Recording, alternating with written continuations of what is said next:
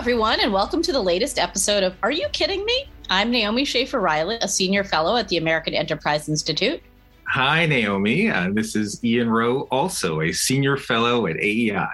And today we are excited to be joined by Nicole Neily. She is the president and founder of a great organization which was founded last year called Parents Defending Education. She's also the president of Speech First, a national campus free speech organization. And she's worked at the Independent Women's Forum, where I also have an affiliation, and the Cato Institute. And so welcome, Nicole. Thanks so much for joining us today. Thank you for having me. And we should disclose, Naomi, that both you and I are on the advisory group for Parents Defending Education. Yeah, so we really like Nicole. Yes, we do.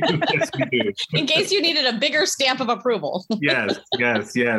So I think it's great to see you. And, part of the reason you know that, our podcast, Are You Kidding Me? We try to focus on those situations where, systems are supposed to be supporting kids, and yet oftentimes the actions of adults go in the exact opposite direction. And as you know, for the last couple of years, certainly since the George Floyd incident, there's been a lot of interest in sort of the racial makeup of high quality schools, particularly specialized high schools. Like I'm here in New York, and Bill de Blasio, the former mayor, was frustrated that there were only a certain number of Black kids getting into schools like Stuyvesant, Brooklyn Tech, and California. There was even a recent case in Virginia that there were too few Black and Hispanic kids. So there have been these efforts to boost the concentration of Black and Hispanic kids,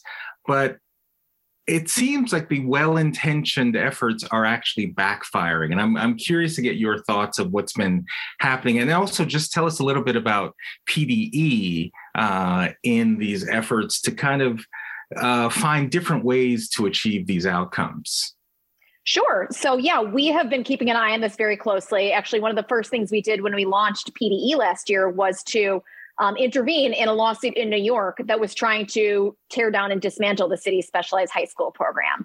A group of activists, as you implied, felt that the specialized school program had the wrong racial makeup. They challenged the city and the state, asked them for a laundry list of proposed relief, which basically all boiled down to let's inject a lot more race into the decision-making process. So we came in representing 6 families that are all members of PDE and argued that the program works pretty well as it is. The families liked the program, wanted to apply or remain in the program under the current admissions policies. And that, in fact, ingesting more race into the decision-making process would be a violation both of state and federal equal protection laws. Which was an argument that the city and the state actually didn't want to make because they want to discriminate, quite honestly, in other settings. The city and the state opposed it. They said, we can totally adequately represent the family's interests. And all the families we talked to said, not at all, not whatsoever. We think this is a sue and settle. As a New Yorker, that it's very much a hot political issue. And they were worried that they would the city was kind of waiting for the courts to adjudicate this so that all the politicians could throw up their hands and say, oh, not our fault. And so we were kind of able to be the skunks at the garden party in this. But I think, to kind of get to the larger point, we're waiting for the courts. We've filed what is called a motion to dismiss. And so we're just kind of waiting, hopefully, for the courts to dismiss this. But this, or looking at what happened in Boston, at Boston Latin, out in San Francisco, at Lowell High School, and most recently at Thomas Jefferson in Virginia. This perception that what is needed is the government to put its thumb on its scale in the name of equity. And it turns out that makes a lot of people justifiably very, very angry.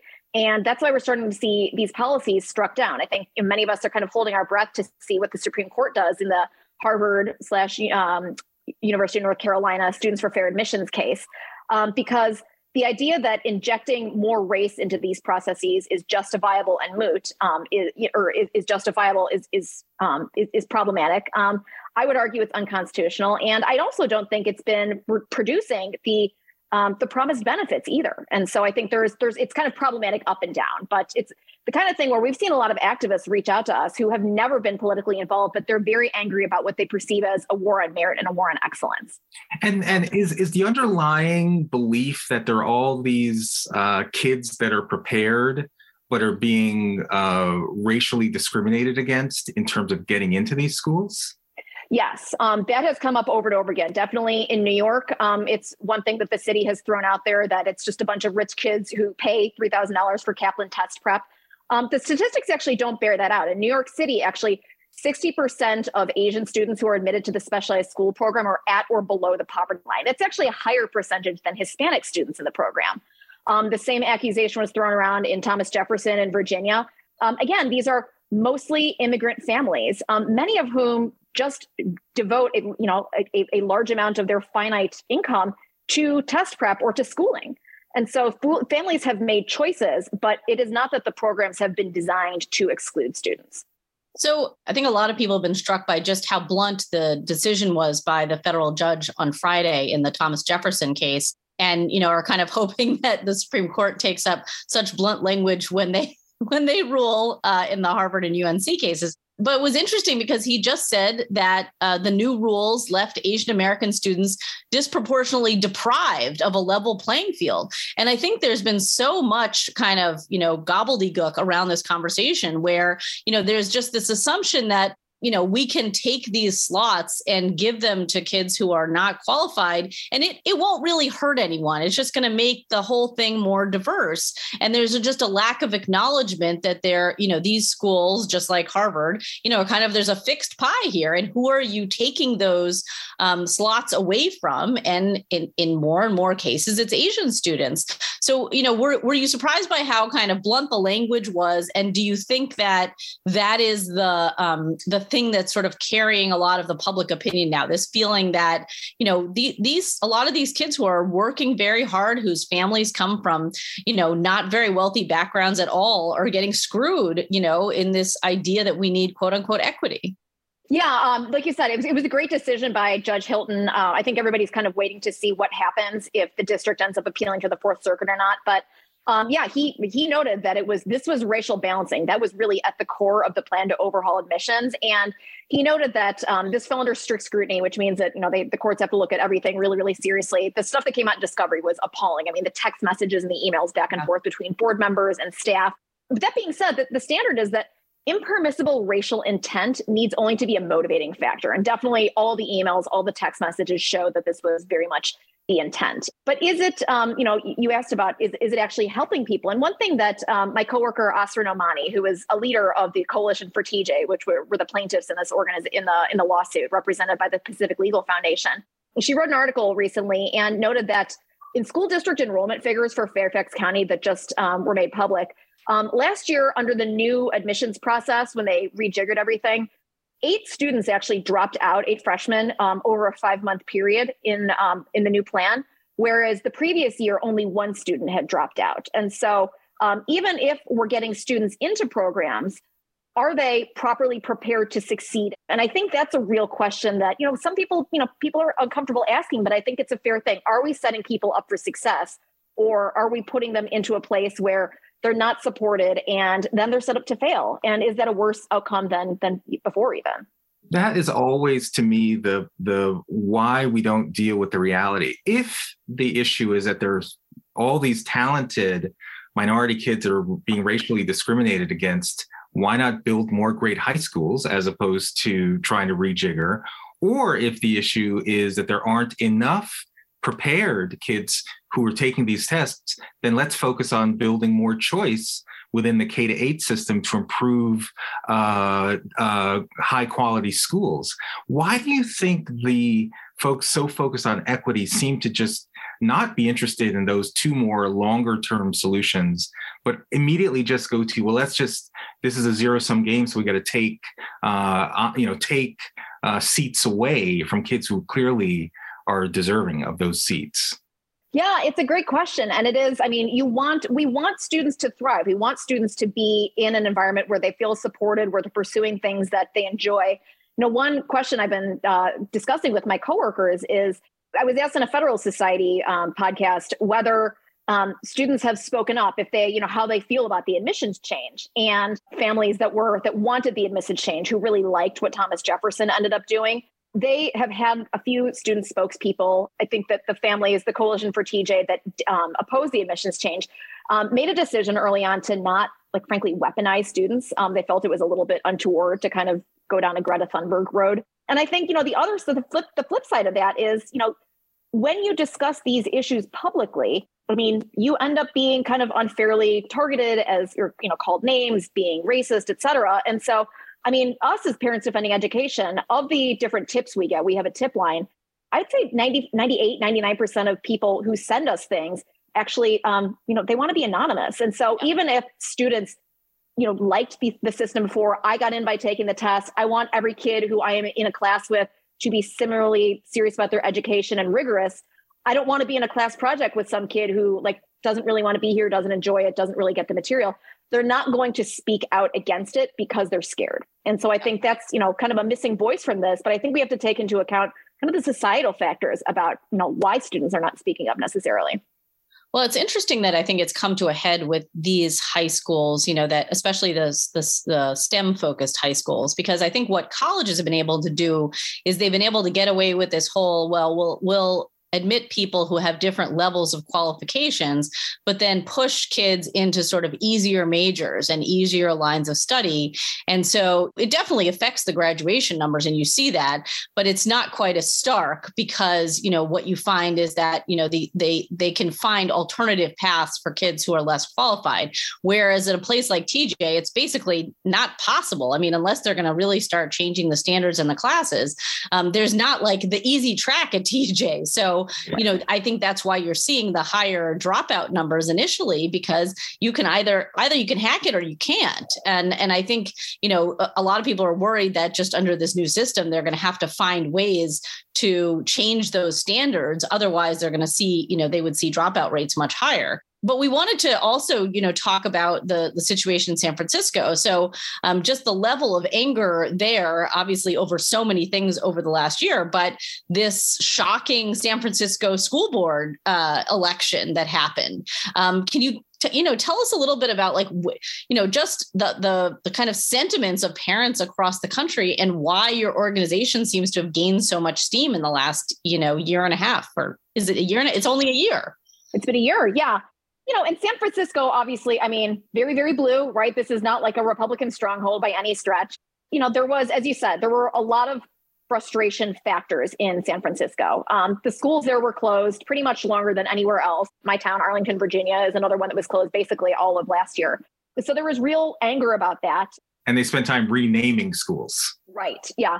Those closures disproportionately impact working mothers, low-income families, right? The people who don't have a nanny around to help with the virtual school or anything.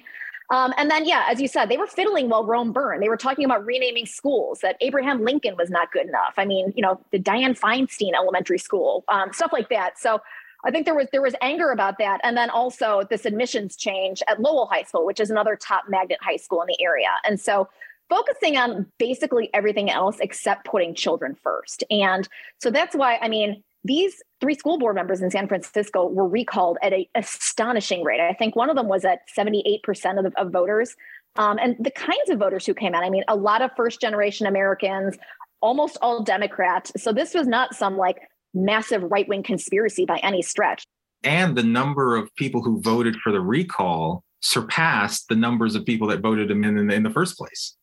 Right. And so I think there is just this palpable anger at, you're not representing me. You're not actually looking after our children's best interest. And you're not being responsible when people are responsive, when people raise these. I mean, this is a school board that has consistently mocked and derided their constituents. And so, it's little wonder, frankly, that people are pissed off and they wanted to throw the bums out.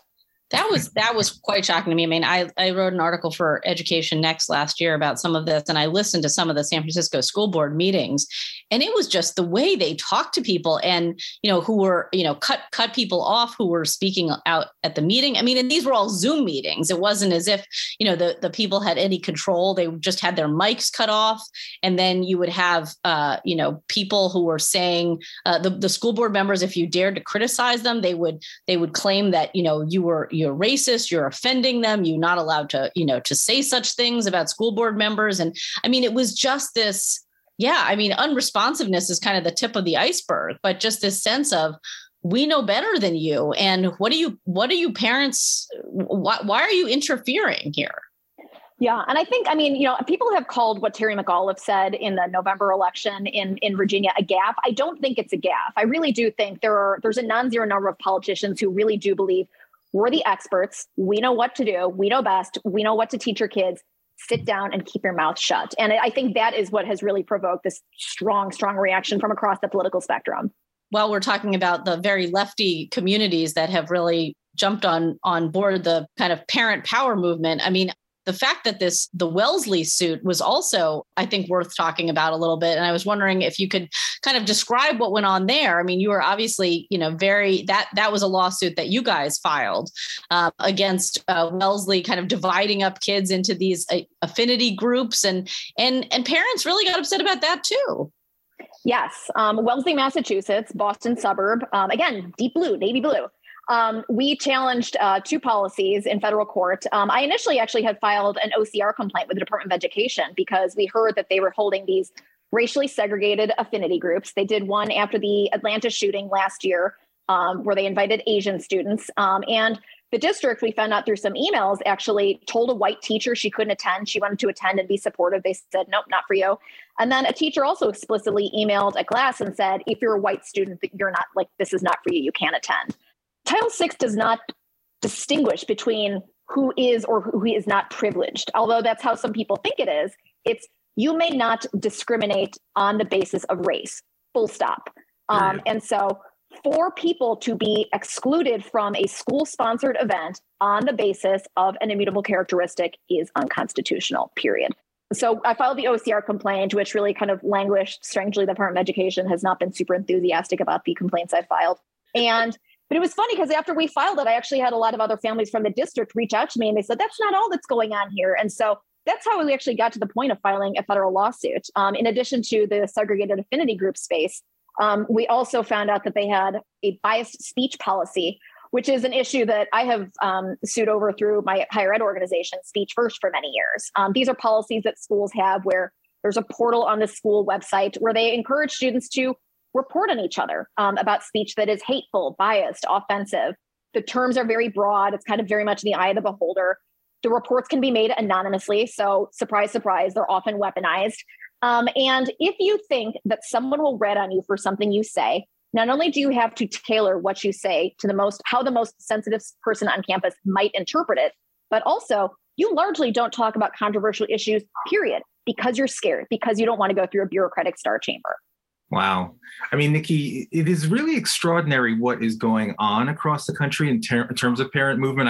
I often think of this, when I think of you, I think of Alexis de Tocqueville. Because in 1840, I love this phrase, his observation in the US, as soon as several inhabitants have taken an opinion or an idea they wish to promote in society, they seek each other out and unite together once they have made contact.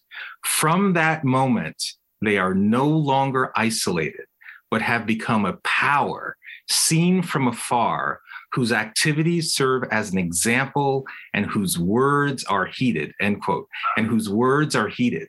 So do you think now that we're kind of going back to normal, parents, hopefully kids are going back post-COVID, this sort of parent energy you're sort of tapping into, how does this sustain? Does this go away? Like, what do you think is going to happen? It's a big question. I mean, I was actually curious last year in September when a lot of the schools reopened for in-person education, if everything would kind of fizzle out, if it would just be after a year and a half, out of sight, out of mind. All right, we're moving on. And we actually found that if anything, parents were more energized and more spun up in September than they were before, because now they had no idea what was actually taking place. I'm not able to physically enter my kids' elementary school still because of COVID. We talk to parents across the country who on a regular basis, they ask their teacher for, lesson plans. What are you learning? We all know children do better when parents are involved. It doesn't matter what the letter is next to your name. If you know what your kid's lesson plan is, you can supplement, you can talk about things at home. And families are being told by district after district, file a public records request. I mean, they're not even getting the courtesy of a responsive, respectful answer back and forth. And so, yeah, people will assume the worst because they see the horror stories out there. We find out through some of the Freedom of Information Act requests we get back that they're kind of justifiably angry in many cases. And so one thing that a decision we made very early on was to not have chapters of PDE. I didn't want to have national chapters or local chapters because I wanted people to actually take ownership over their local communities. I think that has more weight. I want them to have the bit in their teeth. At the end of the day, they shouldn't turn to me and expect that Nikki in Arlington is going to fix all the things for all time. I want them to figure out who are their neighbors, who is their tribe, who are the people that they can talk to, that they can lean on, show up at school board meetings together, because I think that has greater weight. I feel so many of us have focused so exclusively in the federal government for so long that we have really neglected state and local government because it's kind of boring. But you know what? The other side has not. They have always been there. And that's how a lot of these policies have gotten through without people paying attention. And I think the past year and a half of the pandemic has really shown us that your state and your city matter a lot. I mean, you go between California and Florida, it's like a tale of two cities. And so showing up matters, being engaged matters. And it's great because last year I feel like was sort of a year of educating people. And this year, all we get are questions of, what can I do? How can I run? How can I make a difference? And so people really, I think they're realizing their own power. At the beginning of COVID, when schools shut down, so many people felt so disenfranchised. They're not listening to me. I don't know what to do. Oh my gosh, they don't care about me. And now it's, I can make a difference. I saw what just happened in Fairfax. I saw what happened in San Francisco. I can do that too. And it's that empowerment that to me, I think is going to push this through and, not have it fizzle out like the Tea Party did. Yeah, and there are a lot of great resources on the PD website for folks who are trying to do something in their own community. I mean, whether, your school board is discussing critical race theory or whether they're having these affinity groups or whatever it is, I think, part of it is just making sure that parents have the right information at their fingertips so that when they go to board meetings or when they run themselves or whatever it is, that they have evidence on their side to explain their positions. Yeah. And I think, so many people in Washington sort of assume that everyone around the country knows how to do these things, that people know how to write a letter to the editor. They know how to, get on TV and talk about stuff. And frankly, most people don't, and they shouldn't. Like, it's better to not be that way. But I thought, let's make it easy. Let's make it kind of turnkey so that Bob in Omaha can turn around and make affect just as much change as like politically active Ian and Naomi and Nikki can. And so it's right. Like, we want people to really, take ownership over their own community. I know we've talked a lot about race and critical race theory and racial balancing, but another area that seems to be emerging that's frustrating the parents is the whole area of transgender theory, where parents are being left in the dark because schools are sort of stepping in and saying, well, kids want to be known by certain names or certain pronouns at school, but never allowed for parents. What are you seeing around this kind of ideology in terms of how that's also animating parents to get involved? Yeah, this is definitely something that's heating up. When we launched last year, almost everything we got in was related to race, maybe perhaps as a function kind of in the wake of all the George Floyd stuff. But this year, I'd say probably 30% of what we get in is related to gender issues. What books are being taught, how issues are being couched, what is age appropriate or not. But then also, what is taking place behind parents' backs? We see a lot of districts across the country, from New York all the way over to Washington State, where kids they're being transitioned behind families' backs. They're being referred to gender clinics, be it Planned Parenthood in California or other private clinics. Schools are giving out binding guides. And so there's a lot that is taking place just without parental knowledge. I mean, I talked to a mom in upstate New York who said the school had 2 different sets of medical records and she still doesn't have access. She pulled her daughter out, but still doesn't have access even to the other set. She said, I can't get her psychological or physical care that she needs because there is just a part of her history that is missing to me. And that, is something that I think is going to continue to be a really hot issue. In March last year, we filed an amicus brief in the Supreme Court in a case called BL v. Mahanoy. It was the swearing cheerleader case. And one thing that we kind of targeted our brief towards was this whole idea of in loco parentis, public schools acting in place of the parents. I think we had like 25 citations from cases in the 1850s. And it's something that Justice Alito picked up on, where schools have traditionally enjoyed this special status in our society because they are standing in place of the parents. But now we see schools that are actually acting in conflict with families. They're trying to undermine families' authorities. And so should schools continue to maintain this hallowed place in our society if they are actively undermining the parents and the family, which there's significant and longstanding precedent that that's the bedrock of all of this. And so I think this issue is not going away with Title IX, the Title IX rules coming out from the Biden administration in April. I think this is going to heat up because it's going to be Title IX with a gender overlay. And so I think this is going to kind of be the issue of 2022. I mean, on what basis does the school make that? I mean, you need a permission slip to go on a field trip to the Bronx Zoo, right? So what gives the school the belief that they can have a child transition without parental knowledge? I mean, a phrase that we see thrown around a lot is safety. This specter of there's going to be some intolerant father who beats his child when he finds out that the child is gay, transgender, questioning. And I think, yes, those incidents occur, but I think they are isolated. And also we should not be policymaking for those or focused on those isolated incidents, by taking away the parental rights of 99.999% of parents across the country. And so this is really everything has kind of gone upside down. Yeah, no, there are all sorts of interesting parallels here. I mean, this is, this is a lot of the abortion debate. I mean, whether the whole question of whether you should be able to, get an abortion at the age of, 12 without your parents' permission. I mean, people would say, oh, well, there are all these cases out there of of some father who committed incest. And so we have to protect against that. And so in order to do that, we should make sure that every predator out there is able to get a 12-year-old an abortion. I mean, there's a whole, there's this, the conversation about safety. I think you're right, Nicole, has just expanded tremendously. I mean, even just very silly things or not silly things, but kind of trivial things in the medical community.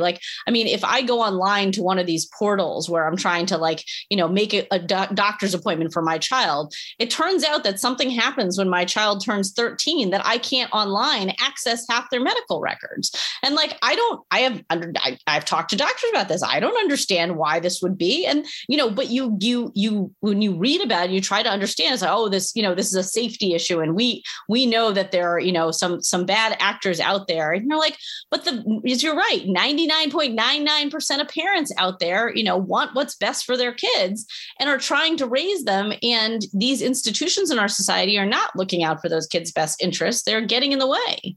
Yeah. That was my rant. All right. Well, you're entitled to rant. You're a parent. Every once in a while. I'm not kidding you about that. Go try. I mean, I don't know how old your kids are, Ian, but when they get to a certain age, you try to get their medical records, and this will come up. My 11-year-old was asked if she is a pansexual in a survey given by the school. I will not reveal where I am, but let's just put it this way. There's some inappropriate stuff going on. Well, let's say the person who asked them should also not reveal where they are right now. Anyway. Yeah, but asking kids about pronouns who still believe in the tooth fairy. I mean, and when parents try to ask or raise those questions, again, they're outed, they're called names, and they're stigmatized. And at the end of the day, most parents just want to know what's going on.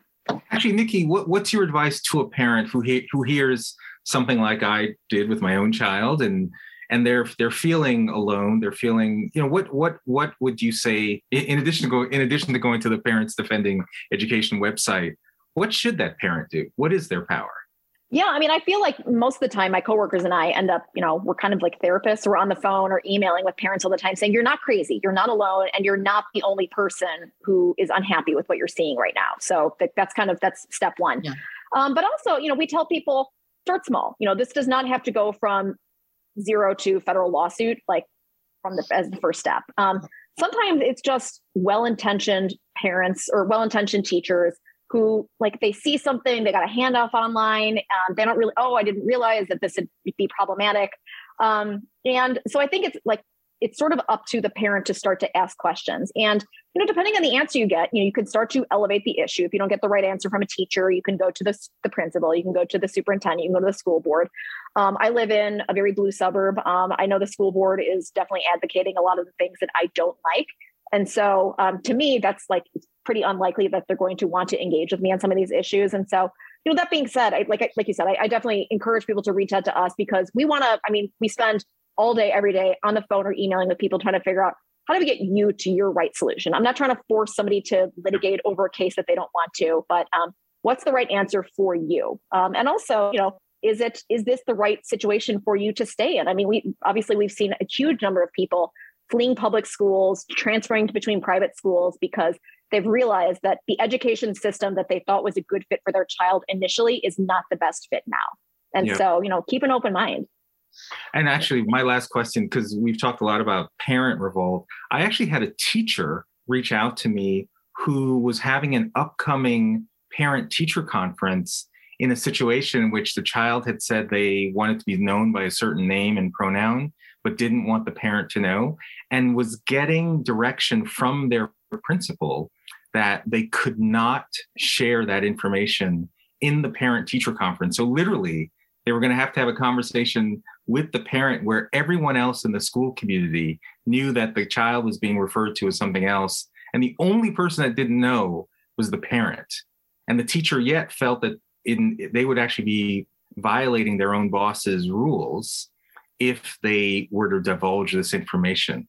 What do you think a teacher in that situation should do? This is really problematic. There's not enough teacher support organizations out there to work with them on this. We have friends at Southeastern Legal Foundation that have filed a number of lawsuits, I think in Missouri and Illinois, over forced issues like this, where it's a district making them do something that they don't believe, be it teacher training, compelled speech type stuff. But teachers are in a really rotten position too, because, it's their job and it's they have tenure, and it's very messy. I mean, employment law is kind of like a whole separate nightmare, but this is we are hearing this across the country as well. I just got an email over the weekend from some teachers in California who are in this exact situation, and some of them feel like I can't be in this. I have to leave the school system. I need to give up my pension because this is unconscionable what you're asking me to do. I'm violating kind of, I guess teachers don't take like a Hippocratic oath, but kind of along that spectrum. But maybe they should. Yeah. Maybe they should. All right. Nikki, you are doing amazing work. Yeah. Thank you so much for joining us today. This has been another episode of Are You Kidding Me? I'm Naomi Schaefer-Riley. And I'm Ian Rowe. And you can get episodes of Are You Kidding Me on the AEI podcast channel or wherever you get your podcasts. So thanks again, Nikki. We really appreciate you coming on today. Thank you.